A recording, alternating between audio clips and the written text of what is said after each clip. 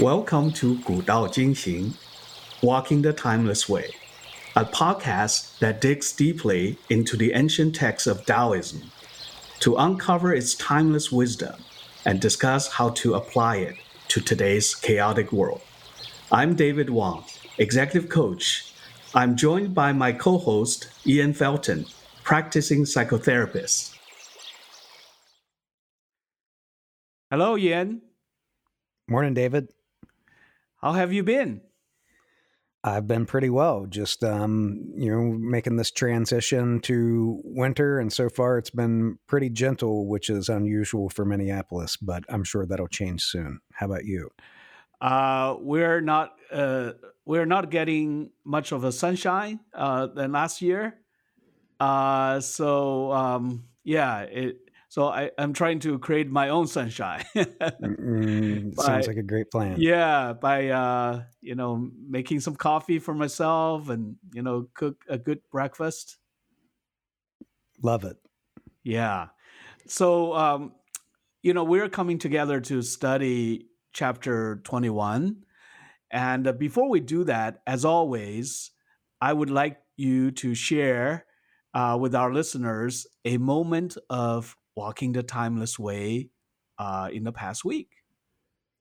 Yeah, this one might sound a little different, but it was certainly this moment that I had where it's been a very reflective time recently. I would say just there's cycles to life, and there's periods of deeper reflection, and then sometimes there's periods of just kind of living life and experiencing it. And I'd say this week in particular, definitely more on the deeper reflective side. And I had this recollection of, there was a time in my 20s.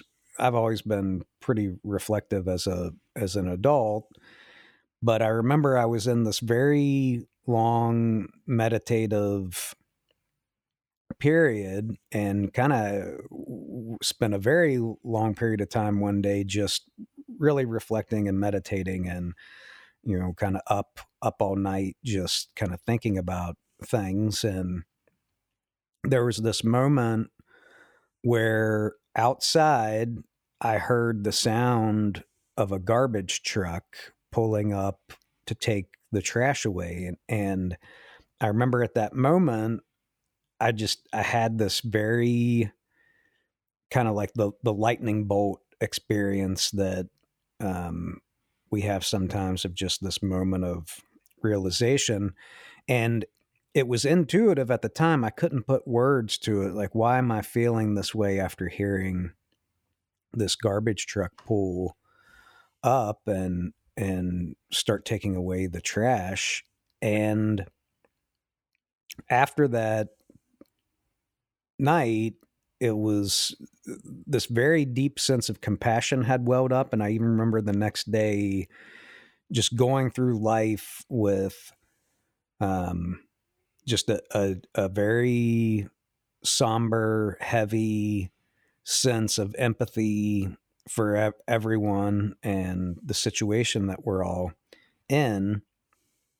And I couldn't quite pinpoint the significance of that sound of the truck at the time. And, it's been decades later, but I was thinking I was kind of in a similar place, and the realization hit me about what that was about, which is just, we're not better than anything, Mm-hmm. even, and I'm not saying that we're literal garbage, that there's this worthlessness, because it's like, even garbage has value. I mean, garbage exists for, it exists. Mm-hmm. I'm not going to go so far as to, posit a reason for it. But the point being is that we're all in this state of existence, and there's nothing in existence that is worth more or less than anything else. And I think I made that connection of that's what that sound was about, that, to some extent we're we're all kind of the garbage of the universe, if you will. And again, I'm not saying that as if like we should feel worthless, because that's going too far. But the point being that our very narrow view, our selfish view, is what tends to cause us so much suffering. And of course, this is deeply embedded in Buddhist traditions, where, talking about the ego and desire, and how the illusion of getting caught up in our desires and selfish pursuits is what makes suffering even worse. And it was that moment this week where I made that connection again, where it's like, if I can just lower how far we really have to lower ourselves and humble ourselves if we really want to gain more of the stability that comes from truly accepting our human existential place in the universe. I see. As I'm listening to your reflections, I remember the one of the chapters from Zhuangzi, 齐物论, which means on the equality of 10,000 things. Mm-hmm. I think the message there seemed to also to point to the fact that I think sometimes, and especially in our culture, a lot of people are really full of themselves, and they never really gain a perspective on who they really are. Mm-hmm. So I guess at the end of the day, we are a part of the universe. So I was curious about like the thought that the pulling the garbage away by that truck, was that a feeling of, what kind of feeling was that? Is that a feeling of sadness, or like it's a depressing feeling? No, it was very a lot of just clarity of kind of wiping away all of the struggle of the ego. I'm just using kind of some classic psychology terms here. I mean, the ego is not a literal thing. It's symbolic, but just all that programming that we get that starts when we're given a name. And then we start telling a story around that name. My name separates me now from everything else. I'm this distinct being, or this distinct thing separate from the universe. And then we start telling a story about, it's usually cultural specific, but like, who you should be and what you should care about and what you should pursue. And, all these definitions about that are tied to that name. And in that moment, it was just a separating of that. It's like, no, I'm not all this programming. It's just, I'm just part of the universe, and not even saying an I, like not even thinking about it that way, of just, it's this Tao, this just flow of existence that we're experiencing. And as long as we keep separating ourselves via that convenience, this name and all the definitions that are tied to it, we're going to keep staying perpetually in that state of additional suffering, because it's kind of a lie, right? Like the universe doesn't consider each person the special little package. We're just part of this one thing, including the trash and including everything else that's around us that we're embedded within. So it's clarifying and liberating to some extent. Oh, very liberating, because Mm-hmm. that's where the compassion comes from. It's just we're all in this impossible predicament Mm-hmm. where we've been programmed this way with all of these lies, if you will. And that's what creates so much disappointment and stress. And Mm-hmm. Mm-hmm. I mean, the suffering is still there. The suffering of, we don't know why we're here. We don't know what happens after we die. We know that we're going to lose everything, and we struggle and struggle and struggle, and it's kind of this futile endeavor. And so that part of suffering doesn't go away, but then all this additional suffering of societal programming and culture Mm-hmm. and all the stuff caught up in the identity of feeling like I'm not getting what I deserve or what I'm entitled Right. to, or yeah. Well, thank you for sharing that, which is a great segue to our chapter 21 today. That chapter has I think, provides a perspective that is connected to what you just shared. So why Hmm. don't we do this? Could you read the original text in Chinese, and then I will provide one of the versions of translations for that chapter. Great. 孔的之容，为道是从；道之为物，为恍为惚。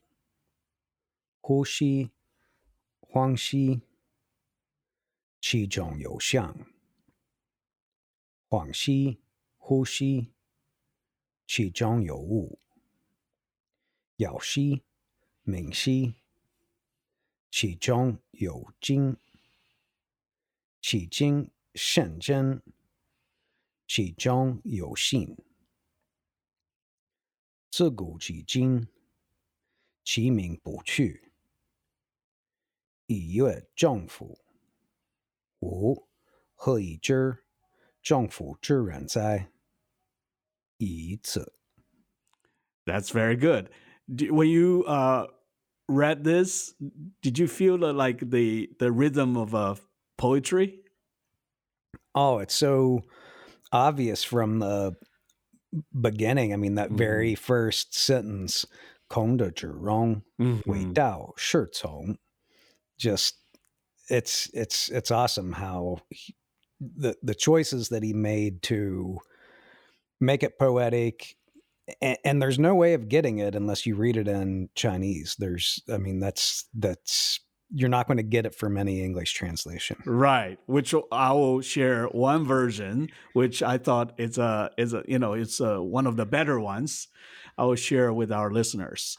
This translation is from Jia Fu Feng. Um, uh, yeah, let me share this one. Great. The greatest virtue is to follow Tao, and Tao alone. The Tao is elusive and intangible. Oh, it is intangible and elusive. And yet within is image. Oh, it is elusive and intangible. And yet within is form. Oh, it is dim and dark. And yet within is essence. This essence is very real. And therein lies faith. From the very beginning until now, its name has never been forgotten. Thus, I perceive the creation. How do I know the ways of creation? Because of this. Yeah, still very beautiful, Yes.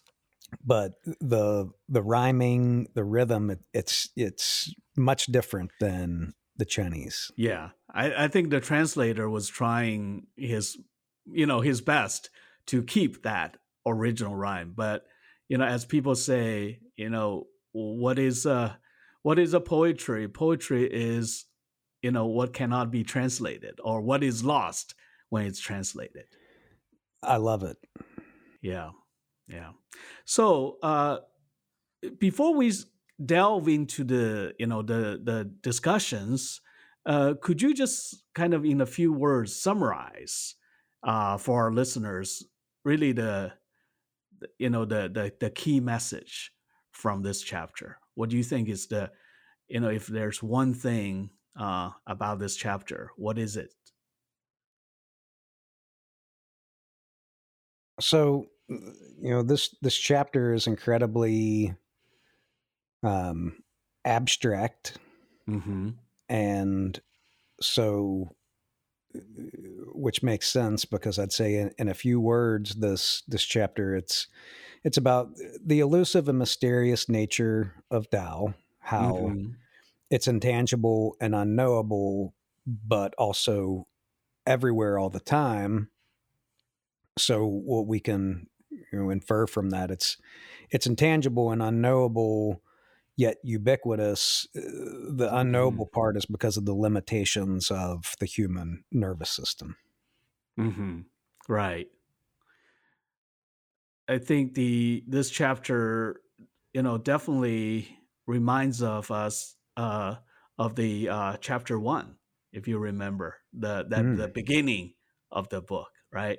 The Tao that can be named, the Tao that can be told is not the eternal Tao. Yeah. Why do you think lots of maybe 21 chapters in felt like he needed to kind of revisit this? I think it's just a way of conveying because Dao again, it's beyond descriptions, beyond any conceptualization. I think he throughout the book he kind of comes back to Dao here and now. So this is one of the chapters that he kind of start to almost like a uh, he's like in a contemplative mode. I imagine it was just sitting there and really contemplate over, what it is, this thing that is invisible but also real. What do you think? I was imagining something similar, just imagining Lao Tzu in a place of repose, probably very solitary, feeling Hmm. kind of just the awe Hmm. of existence. And when that hits, it's overwhelming. And I'm sure that a moment like that prompted Lao Tzu to work through that feeling and do it in such a poetic way. Right. So maybe one best way is to start from the beginning of this chapter. Basically, as you said earlier, 孔德之容为道是从. You know these these sentences. I think one thing about the Chinese verses is always like the four, right? The four Mm-hmm. character sentence. So in this first sentence, basically what's being said here is, you know, 孔德 is like de. We know de and Dao really Mm-hmm. are the two pillars for Daodejing, right? Dao Yeah. and de. Maybe one, since some of our listeners may be the first time to, get into Daodejing, maybe one place to give them a little bit of in a nutshell what virtue is, because that virtue might be different from our conventional definition of virtue. Yeah, I think this is the part that really connects with what I was talking about for my Walking the Timeless Way moment, that at least with my exposure to religion, it, it was never explained in a way that was very satisfying. It was always, a bunch of thou shalts and or thou shalt not and thou Hmm. shall, and just kind of a lot of prescriptions, but not really explaining where that comes from. And I think some of it's common sense, like, oh, if someone hits me, it hurts. And so, Mm-hmm. if I hit someone, it hurts them, and I don't want to get hit, so I probably shouldn't hit other people. I mean, there's sort of that basic understanding that I think just applies. Mm-hmm. But then I think going much, much deeper, when you kind of pierce beyond the time bound part. So the time bound part being culture, the culture that's been created, that it's wrapped up in language, and Mm-hmm. the language part that is part of our programming, and just go deeper, deeper, deeper to I'm in this impossible position where everything that I want out of life, even if I attain it in a moment, the second it's attained, it already slips into the past and is gone. So Mm-hmm. there's nothing tangible. There's just this constant changing. I can never get in a state of security in the environment because the environment's changing, my body's changing, everything around me is changing. Mm-hmm. And you keep reflecting and digging deeper and deeper and deeper, even deeper underneath our concepts of identity and who we are. And you realize even that is not solid, that it's kind of an illusion. And when you keep going, you realize how much illusion makes up every aspect of existence, that there is nothing solid, nothing permanent, Mm-hmm. and all of our aims are sort of vanity because it's not going to amount to what we would like it to, and it's going to slip into the past as quickly as we encounter it. And so when you get kind of underneath, the that kind of piece, you're left in this kind of overwhelming state that can feel impossible. Like, I don't know what do I do now psychologically with this realization. And in my mind, the way that I experience virtue is the antidote to that. And in Taoism, really just being a kind, compassionate being is kind of at the heart of that virtue. And also kind of going back to the garbage metaphor, not putting ourselves first, not acting like we're the most important thing walking around on the planet, putting ourselves behind everything, not trying to make ourselves stick out in front of everything else happening. And it flowers out of that place of that impossible place of um, powerlessness, and the recognition that every other living thing is in the exact same position, that it doesn't matter how poor or rich you are, how attractive or ugly you are. It doesn't make a difference what demographics you have. It doesn't make a difference what you identify as, or how someone else identifies you. Every single living thing is in that exact same impossible position. And Lao Tzu writes about that, Tao being the leveling of all things, and that's exactly what it is. That there's nothing that's going to be immune from that situation. And so virtue is what arises spontaneously with that realization. And so it's more of a feeling and a quality of existence that manifests when you've encountered that face to face, not just a prescription of words telling people what to do. Mm.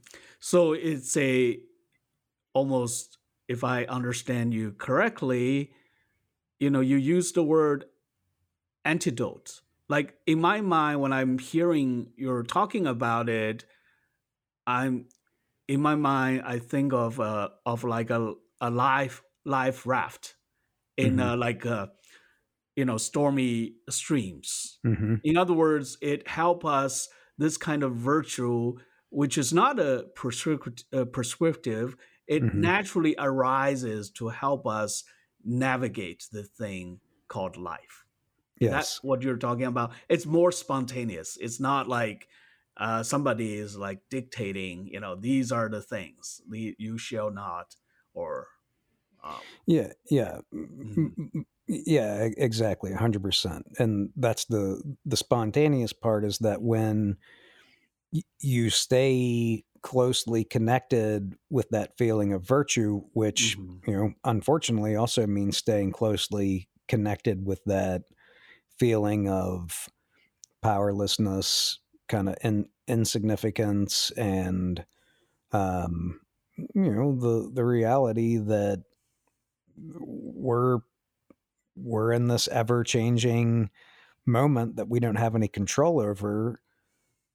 Then when you encounter things in that moment, you can spontaneously express that virtue without thinking about a list of rules. It's just it's embodied in your actions.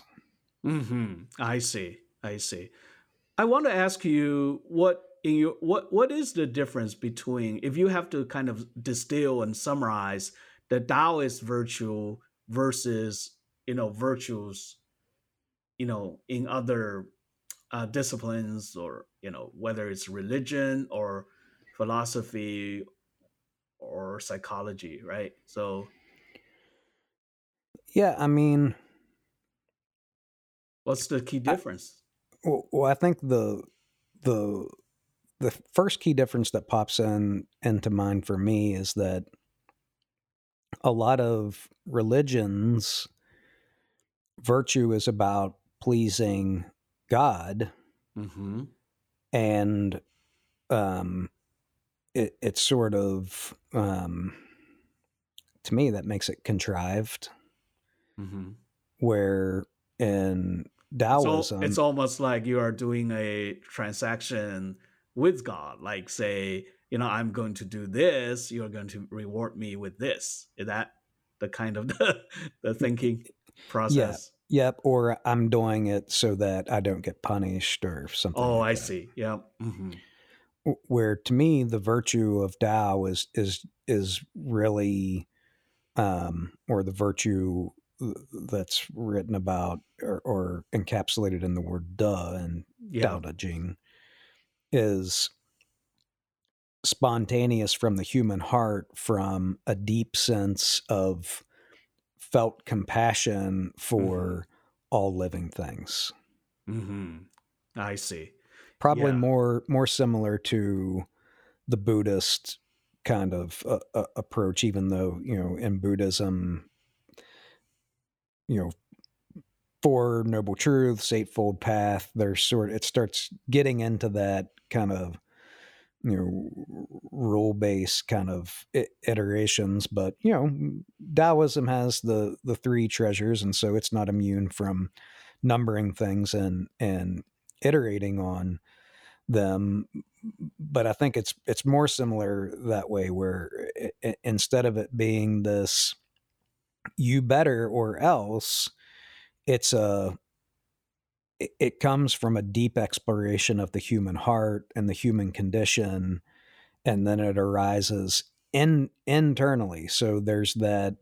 I think that's It's and I not think from the outside. It's not it's not from the important. outside. I Yeah. see. I see. And Christianity has that too. I mean, there's certainly Christian mystics, and I think in Christian mysticism, Yes. and I think Yes. any there's not one umbrella. I mean, Taoism isn't the only path to get to this. I mean, it's not saying. I mean, that would be the opposite of what I'm saying. That that that separates things. And what I'm talking about is Taoism is about not separating things. And so even being cautious to use words like Tao and Taoism, because it's not the only path to that realization. But it is one vehicle, and one person wrote about it. A couple people, Zhuangzi and Lao Tzu, Hmm. wrote about it in a profound way, and it's collected under the umbrella of Taoism. But you know, you can get to that same place via other vehicles. Yeah, yeah, absolutely. I think you mentioned the Christian mystics. I think there are interesting parallels, between these Christian mystics and the Taoists. The way I see it is, I think the virtue, as you mentioned earlier, it's a realization. It's a natural arising from your own heart. Actually, based on that realization of nothingness, because on Mm-hmm. the when people first hear about nothingness, people naturally think about kind of nihilistic, right, Yeah, the yeah. tendencies. But both, interestingly, for Mm-hmm. both Christian, like say, the Meister Eckhart, from the German mystics. Mm. I think when you read a lot of his texts, I think he talked a lot about the nothingness and Mm-hmm. the really the uh, nothingness of being, so that Mm-hmm. when you are empty yourself from that, all things Mm-hmm. in you, then you truly can see God. So I think the Yes. negation, what seems like negative, is actually turning in toward something positive, which is compassion. Yep. And Lao Tzu does a great job of writing about that. And it's such a subtle way, but the chapter talking about what's useful about a room is the space inside. What's useful about a wheel is the space where the empty space where all the spokes connect. And he's not hitting you over the head with that message, but that is it. I mean, that's the timeless thing that we're talking about. That's the timeless moment that we're trying to stay in touch with, that emptiness that actually creates, ironically, paradoxically, fullness. Absolutely. I mean, it's totally different. It seems like from the way we think in our culture, right? Yep. When you look around, you see politicians and people in the media. I think a lot of time I get the impression that, first of all, they affirm the positive, but they take the positive to so far that there's nothingness in the positivity Right. of what they are trying to affirm, which is ironical in a lot of sense. Because people, after a while, people say, oh, that's just empty words. See, Mm-hmm. that's very interesting.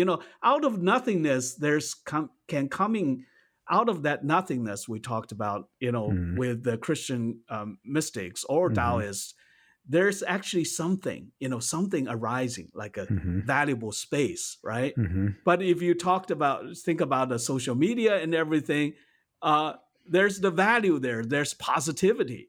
But the way it's portrayed and people hear about it and people get numbed, people have distrust in that.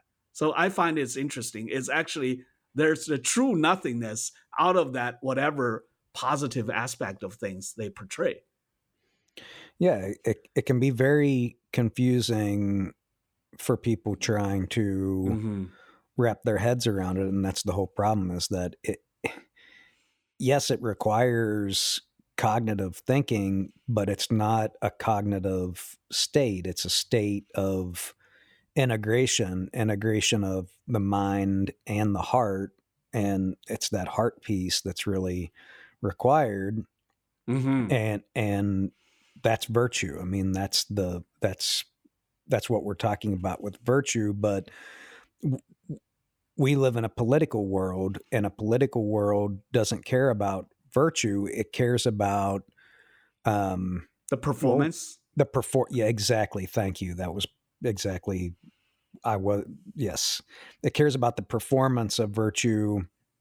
It cares about likes. It cares about fame. It Hmm. cares about the size of someone's bank account. it cares about all these binary terms like oppressor and oppressed, and trying to simplify things down into sound bites and things that can be understood in a Mm-hmm. TikTok video. But then people actually live this way. I mean, they actually live trapped in these political prisons, and many people claiming virtue, like, and that's what it's about. It's a lot of people, instead of going down deep into that scary place that I talked about, if you can see things black and white and say, well, I'm going to be on the morally superior side, now I can walk around feeling morally superior to half of the people on the planet. That gives me a sense of stability. It makes me feel like, now I'm significant, and, more significant than others. And the downside is that it dehumanizes so many people in the process, right? Like, we see it right now with the Middle East, where we're supposed to either pick Israel or pick Mm-hmm. Palestine, and in the Mm-hmm. process we have to dehumanize the other people. Mm-hmm. And Mm-hmm. depending upon which side I pick, now I need to prove that one side is morally superior to the other and whatnot. And not getting into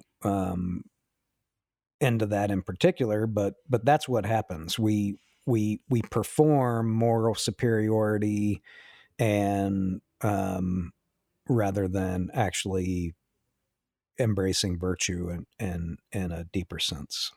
Right. That's where I find it most ironical, because it seems like through performing, we're convincing ourselves that we have it, which we don't.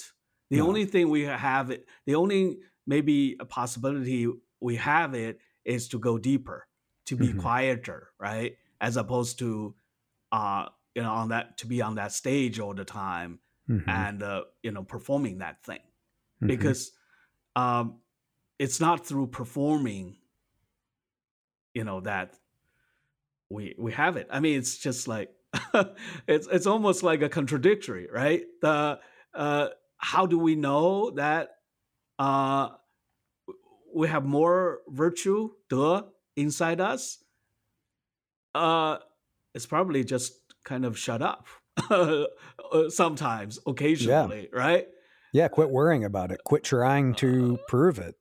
Yeah, yeah. So that's the whole thing, I think, about the global dynamics. I think, with the social media, with also the interconnectivity, I think it seems like we're depriving of everybody to more and more to be themselves, Yeah. and to be quiet and have their own, root, deep root in a particular community. Everybody is like pulled into that world stage in some way. Yeah. Which is now, the culture moving toward driving it toward labels, which is the Hmm. opposite of virtue. It's the opposite of Tao. I mean, let's put a label on everything so that we can put it in a box and control it. It's really about trying to control things, and What do you you mean by know, control it? Like, well, if what you are the? label, if you put a label on something, Hmm. now you've defined it, and so now you feel like you can control the narrative more, and you control how you interact with it, control how others interact with it. I mean, What if other people are not convinced? Then is that a futile effort? Then, I mean, you well, see what I mean? Like, if you're, is that mm, self deluding? Then, like, you feel like you label it, you name it, you claim it, then you label it, you own it. yeah, exactly. Like, so, I mean, it's an obsession, and it's a sick obsession, but look at everything, and, Hmm. how political speech is trying to define everything. If Hmm. someone is over a certain age, you call them a boomer, and now Hmm. boomer means all these things. And now you feel like you understand that person and you've just reduced them down to this label boomer or, Yes. Yeah.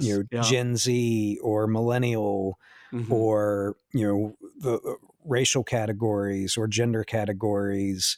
And it's all about giving people a sense of control over that thing and understanding something solid where there isn't actually anything solid there, but that involves nuance, complexity, and, willing to be in a state of not knowing. And that's not what people want.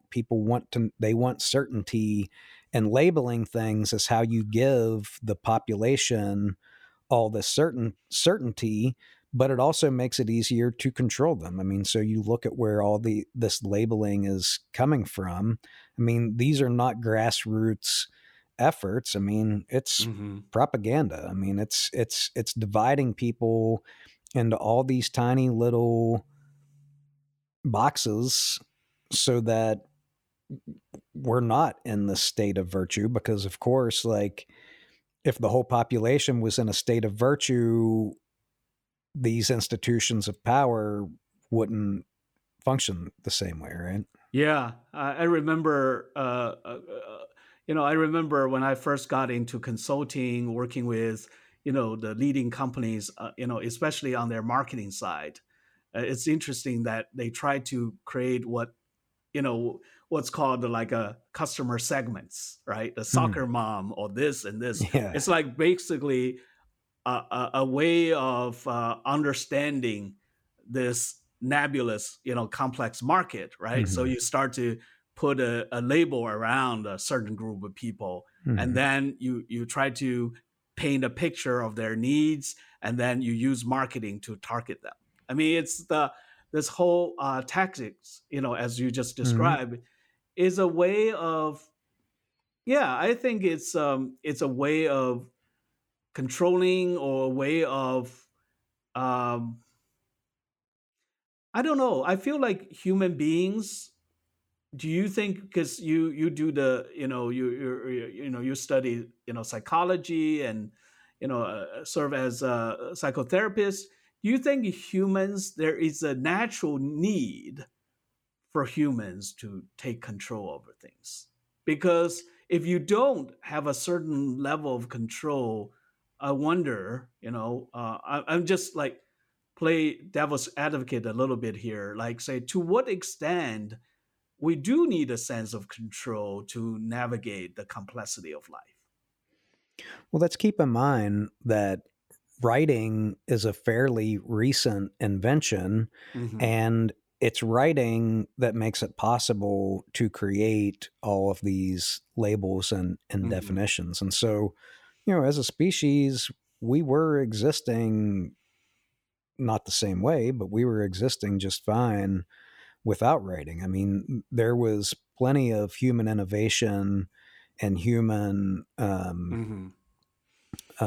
advancement that was made prior to writing. And Right. so we don't, it's not necessary. I mean, look at how many species there are out there. I mean, all of the primates that exist out there Right. without writing. So no, writing and labeling isn't required. It's a tool that we invented, and to some extent, I think this is what Lao Tzu even saw, that this was going to dehumanize people, and I think that's exactly what we're seeing. I mean, when Lao Tzu talks about the utopian Hmm. village that we all might live in, I think he even says, let's do away with writing. I mean, he spells it out. He even says, because you're writing and all this symbolic thinking, that's actually interfering with the heart of humanity. And this is the conclusion of it. I mean, you look, all computer systems, it's Hmm. writing. All of these things are a product of symbolic thinking. Now, I'm not suggesting that we can go backward. We Hmm. can. I mean, we're not going to do away with technology. We're not going to go do away with reading and these things. But this idea that technology is nothing but endless progress is just, it's just not true. I mean, Right, look, right, look. right. Oh, definitely, definitely. I think the if I think about the humanist or even enlightenment thinkers, they probably would not agree with Lao Tzu. Don't you see? Like, Hmm. do you? They probably believe in the power of arts and science, Yeah. as key ingredients of human civilization. So it seems to me that for human species, even prior to language, just the nature of the human species, because the how our brains are wired, like Hmm. evolved, it seems like we rely on certain what we call psychological construct, right? Yep. As a tool, as a Yep. Yep. navigation tool to help us. But Hmm. there are poorer tools than better tools. So, Hmm. for example, virtue in the Taoist sense might be a even more powerful tool than most people realize. Because I see other psychological constructs. For example, self-efficacy or human agency, right? Our identity. These are when we just look at all these things that help us subjectively navigate this what we call life. We rely on these things, but Hmm. some tools actually have a bad effect. They are so. In other words, I'm trying to see that maybe they're better tools than others, but as a humans, because Lao Tzu also said four things in the cosmos are really great: Tao, heaven, earth, and humans. So, from that sense, humans do hold a special place, but not as, we think like, special, like unique, Hmm. like, heaven and earth will treat us like specially. Hmm. But I think he also acknowledged, among 10,000 things, we have something special, primarily maybe our way of our cognitive capacity. The thing is that cognitive abilities let us could let us astray, that we create lots of self-deceiving uh, psychological construct, which originally we do need. If we agree that we do need some kind of psychological construct, then we need to kind of evaluate more broadly what constructs are more helpful than others. Yeah, for sure. And it's the problem is that since civilization has Mhm. begun, I'll just say 10,000 years ago, just roughly, that the the cognitive construct of symbolic thinking Mhm. keeps becoming more and more self-reinforcing. So, for Mhm. example, Mhm. beginning of civilization, writing wasn't, like I said, it didn't matter. It was just kind of blooming and blossoming. Right. It wasn't central. But then, once writing emerged, the people who could read and write had more control and more power. And Right. so it became, now it's self-reinforcing. The better I am at symbolic thinking, the higher status I'm going to have. I'm going to be Yes. able to have Yes. more Yes. children, support them. And that has continued. I mean, That's you where know, the dysfunction starts to happen. I mean, exactly. And that's why it keeps getting more and more self-reinforcing. And now look at today, where the people who are the most skilled at symbolic thinking, they're mhm. doctors, they're engineers, Mhm. they're highly verbal, which would be like a politician, um, or an entertainer, celebrity, what have you. And so it keeps becoming more self-reinforcing, where the more clever you are, the more that you have that ability to wield symbolic thinking, Mhm. that natural selection is now selecting for that. But then look at the consequences. Now we're almost at a point now where with AI, the people with those skills are now on the verge of creating a system that is going to replace the need for all of that highly symbolic thinking, because now there's a system that can do all that for Right, right. corporations, for organizations.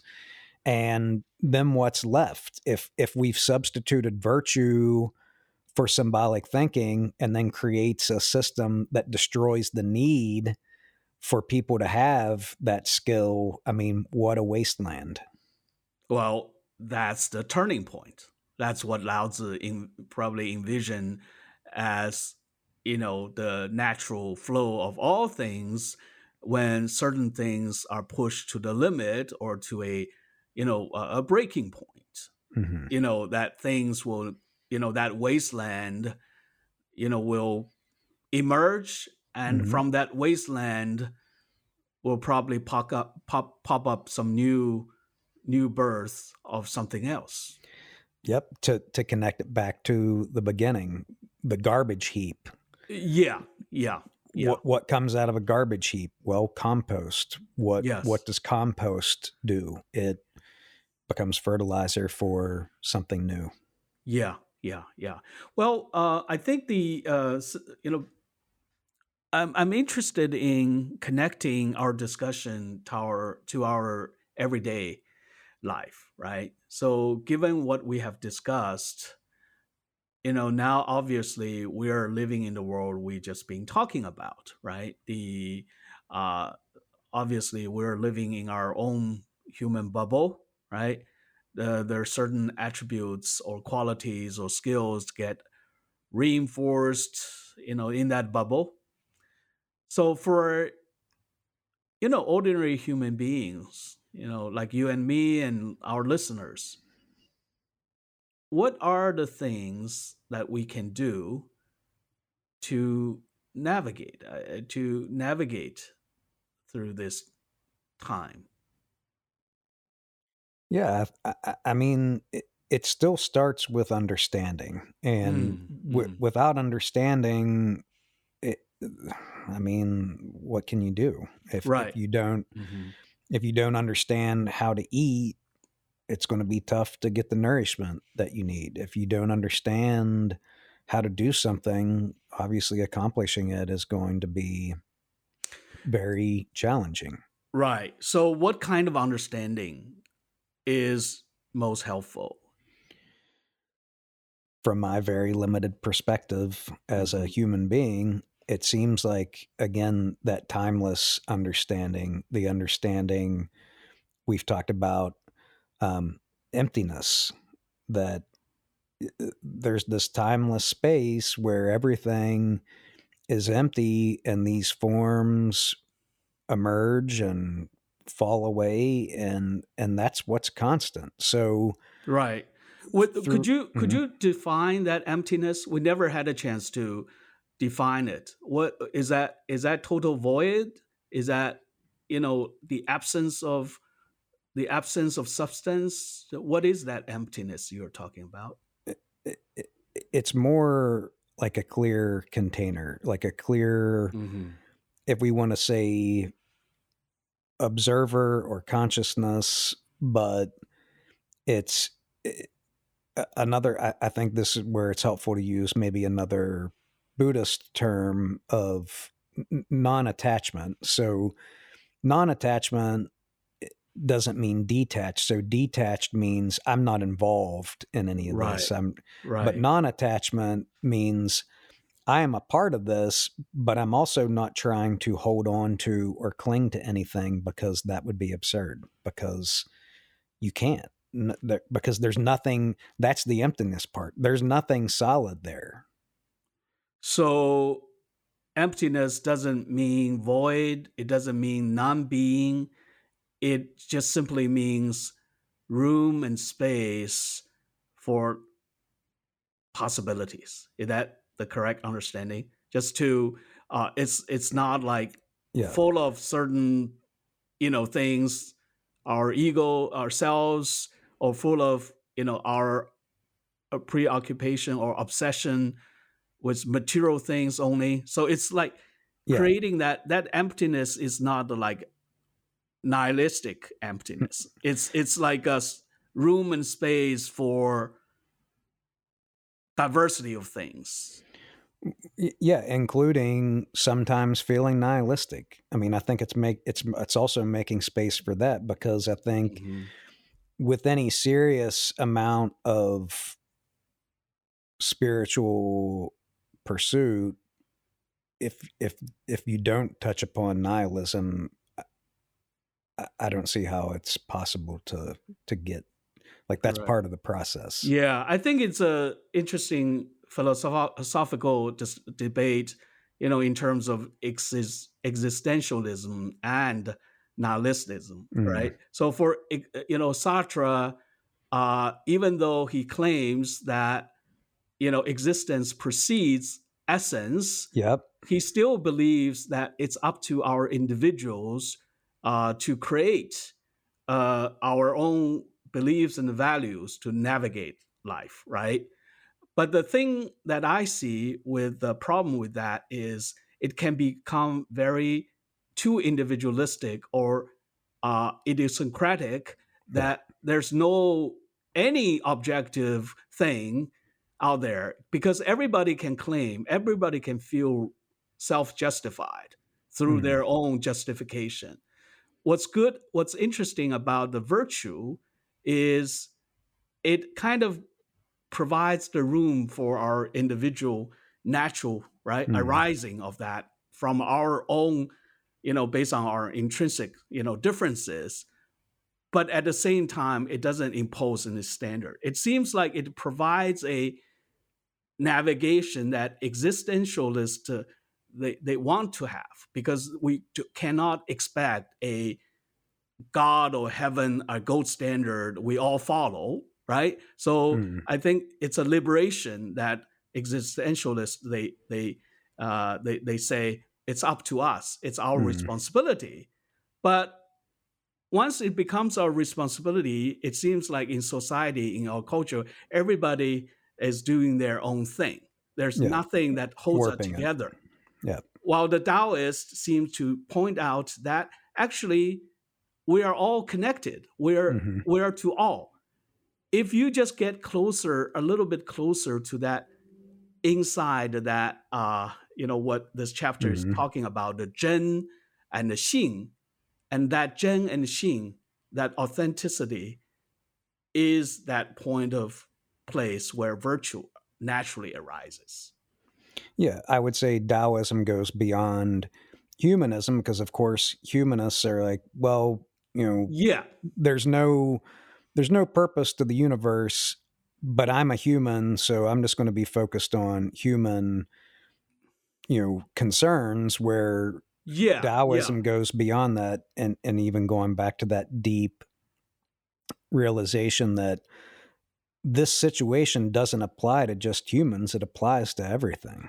Yeah, yeah. Because way back in ancient Greece, one of the sophists claimed that humans are the measure of all things. So that's the precursor to the Mm-hmm. humanist, during the Renaissance period. Mm-hmm.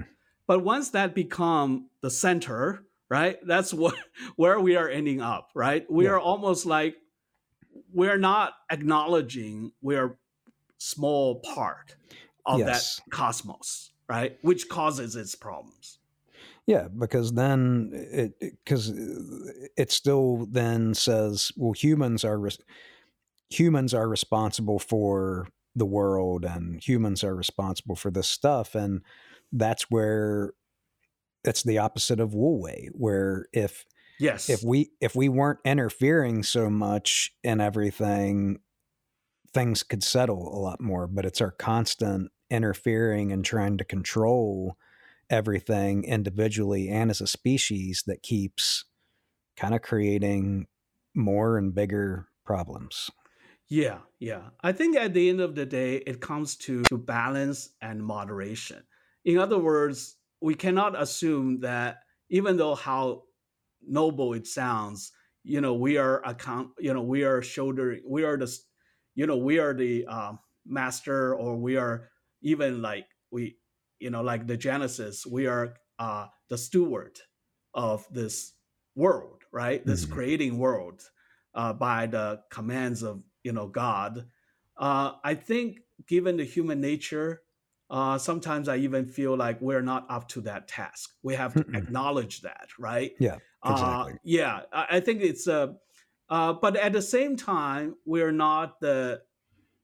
I don't feel like I don't feel we're nothing. We still have like agency, but it's how we exercise agency. If we exercise that agency in a humble and compassionate way, in alignment with the Tao, I think that is the right agency, which we call virtue. So somewhere in between these two things, perhaps we can navigate this thing we call life. Well, we're at the end of our hour, and well, thank you, Yan, for having this discussion with me, and I'm hoping that our listeners will find this discussion very helpful and relevant to the way we live our life every day. Thank you. Thank you for listening to today's podcast. We make this podcast for you, and it's entirely listener supported. If you find value in our discussion of Tao, please consider making a small donation at walkingthetimelessway.com. We also want to hear from you. Please write to us anytime via our website.